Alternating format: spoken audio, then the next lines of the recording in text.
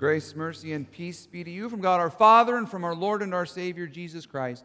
Our text today will be taken from the reading in the Gospel of Matthew. You may be seated. And we begin with the word of prayer. Almighty Father, what a blessing it is to be gathered here as you prepare us for the return of your Son, Jesus Christ. We pray today, this Lord, that we would hear your word in faith and heed the commands and promises that you grant to us. Give to us your Holy Spirit, that the words of my mouth and the meditation of all of our hearts would be pleasing in your sight, O Lord, our rock and our Redeemer. In Jesus' name, amen. If you were here with us last week, you will recall that I said we are in the last 3 weeks of the church year. And this is the time in the church year where we focus in on the return of Christ. To prepare us for his return, Jesus has given us 3 parables that help us meditate a little bit more deeply on what it means for him to come again and how we should be preparing ourselves for this. Last week we heard the parable of the 10 virgins who are to prepare for the bridegroom. This week we're going to hear the parable of the judgment of the talents, and then next week we'll hear the separation of the sheep and the goats. Now I love that Jesus uses parables, because parables, stories, hit us in a very different way than, say, just a classroom lecture. Like if you want a classroom lecture on the end times, join us for Bible study after this, and we're going to go line by line through all of this and have just the time of our lives. But if you want to think about it a little more differently and a little bit more deeply, Jesus gives us these stories from the end, these parables that speak to us in a different way. So I've been thinking about this. How can we hear these parables a little bit differently? How can we hear them perhaps a little more like a story for our own time? And so what we're doing is we're hearing from characters within the parables to see what they were experiencing when they encountered the end. Last week we read from the diary of one of the foolish virgins who was not prepared for the bridegroom to return. This week, we're not going to dig into anyone's diary, but what we are going to do is we are going to read a transcript of the news coverage from a press conference that was held after the judgment that the master has made. So picture with me, if you will, a news reporter sitting in the studio of, we'll call it the Heavenly Broadcasting Network. And he is going to be leading us into the post-game press conference, all right, to talk to the faithful servants and the wise and are the wicked and foolish servants. So here we go. Studio reporter begins. We are excited to bring you live coverage from the last day, where the master has returned and has just handed out his judgments on his servants. Let us go live to the press conference taking place with the good and faithful servants. And now, of course, it transitions over, and there you see 2 men sitting at a table, giddy with excitement, tears and laughter and joy written all over their faces. And now you've got the press out in front of them. Apparently there will be press in heaven, and they're going to be asking them a few questions. So here it goes. The press asks the first question. How are you feeling in this moment? First man, honestly overwhelmed. This was everything we'd been hoping for. His return, that is. We knew it was going to be a wonderful situation. We knew his presence would be exciting and joyful. Man, we saw things so dimly. We had no idea what we were in for. This is beyond explanation. This is beyond expectations. We thought this was going to be like the end. I remember my whole life thinking what the end would be like, but now it's hitting me. This is really only the beginning. If you don't mind, I'd like to get through this conference quickly because we've been waiting a long time for this, and we're about to, get this, enter into the joy of our Master. Press reporter, you said that you knew his return would be wonderful.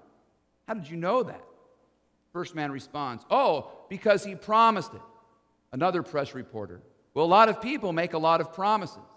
Back to the first man, sure they do. But this guy keeps them. I mean, just look at what he had done for us the first time he came. His whole life was spent preparing us for his return. He lived in such a way that He, time and time again, showed us his love for us. He kept forgiving us. He kept teaching us how to view life from a perspective of mercy and grace. That is to say, we recognize that our whole life is a gift given to us. Now, he didn't sugarcoat things. He was honest with us and told us that our sins were ruining things, ruining our lives, ruining this world, ruining others, destroying our relationship with him. But he dealt with these sins in a really surprising way. He died for them. He suffered for them. He wanted so much for us to be in his joy forever that he paid all the debts we owed and suffered all the punishments our sin deserved. I mean, and it literally killed him to do it. But you know, not even death could keep him down. I mean, we thought he was done for. We thought when we saw that cross, we were all done for. But he showed up after his death, fully and completely alive. He explained how everything he had done, his living, his dying, his rising, had gone according to plan, just as he said. And now we are forgiven. Now we are his beloved servants. Now we are his forever. We're going to enter into his joy. Press reporter. Sure, he did all that, but then he went away. Now the second man chimes in. Yeah, but again, he promised to return. And he's made good on every other promise he ever made. Why would we think he'd back off of this one? Press reporter. While he was gone, he gave you work to do. Was this so that you could earn your way into his kingdom, to his joy, as you call it, when he came back? Second man.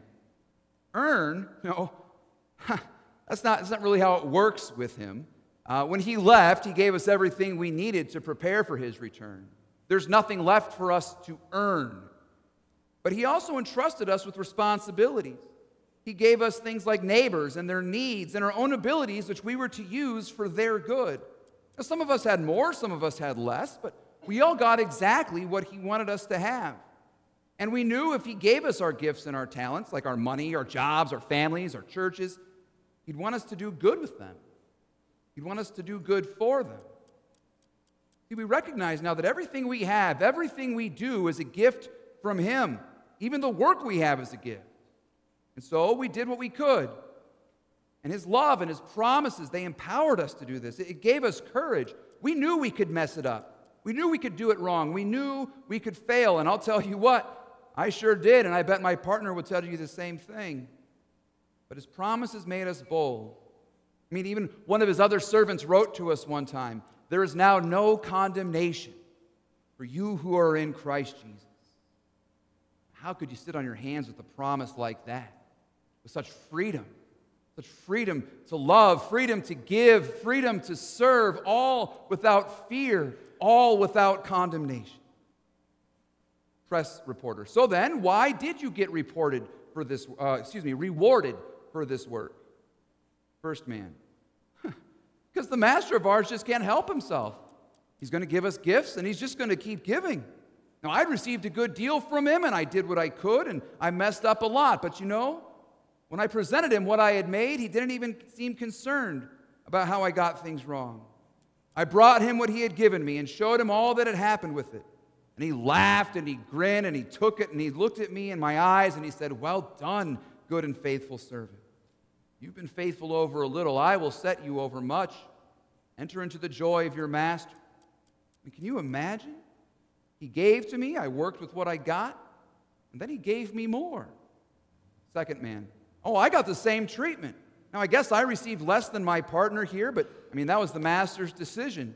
He gave me what he thought was best, and you know what? He was right, and he always is.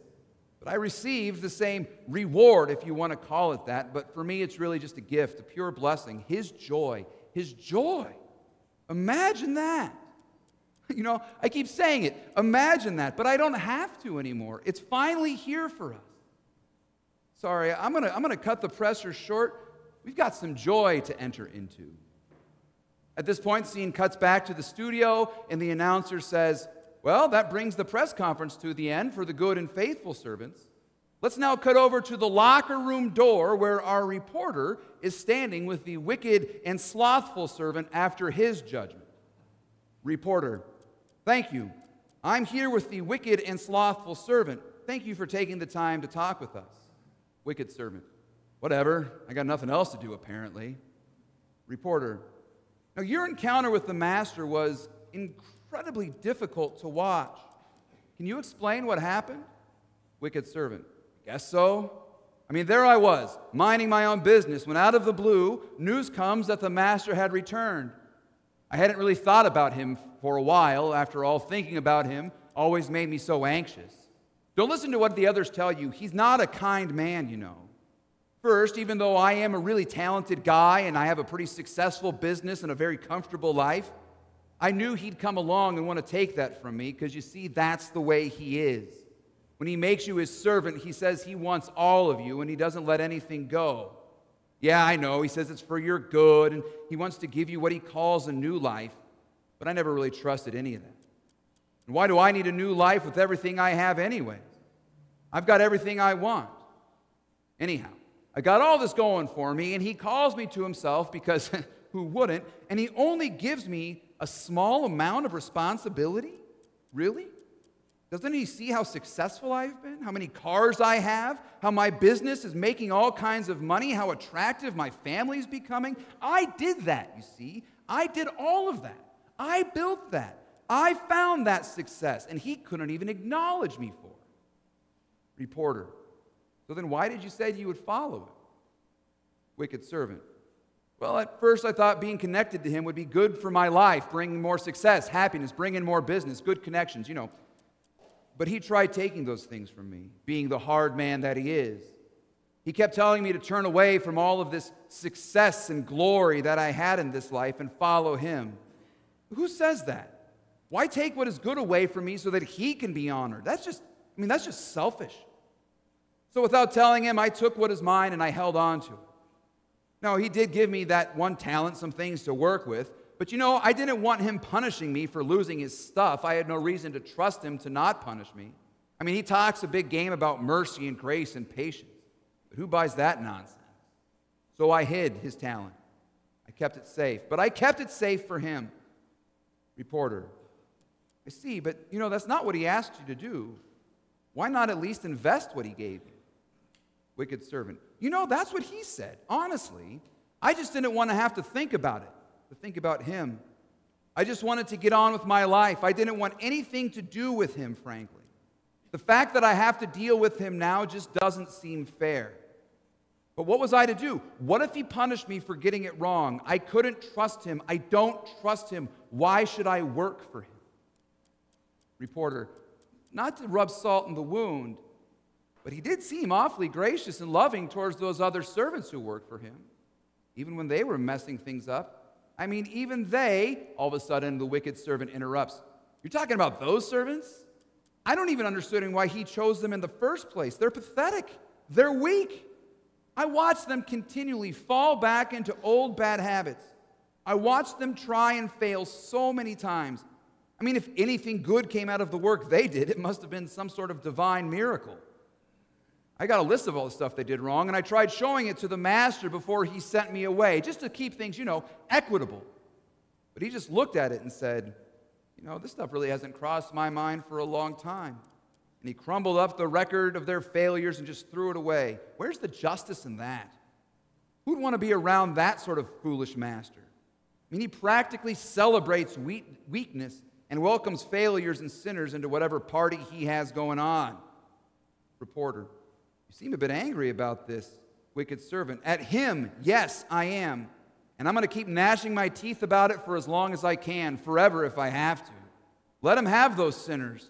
Let them sing about his love and his mercy and his forgiveness. I don't want any of it. I just want what I have coming to me. I just want justice. So if you'll excuse me, I'm out of here. Reporter, there you have it. Back to you in the studio.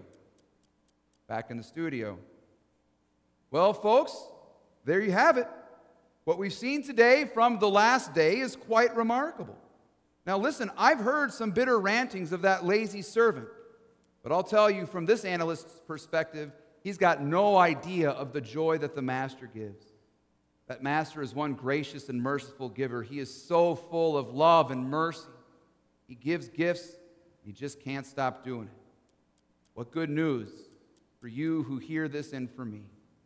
He's the sort of master who will even look to sinners like us and say, "Well done, good and faithful servant." Honestly, it's the sort of promise that makes me want to get to work while I wait to see him for myself. Until next time, signing off. Amen. Let's pray. Almighty Father, we pray that when your Son Jesus returns, we would be found as good and faithful servants. Make us to be bold and joyful in using the gifts that you have given to us, so that others too might come to know and receive your wonderful words. Keep us always faithful to you and protect us from anything that would harm our faith. In Jesus' name we pray. Amen.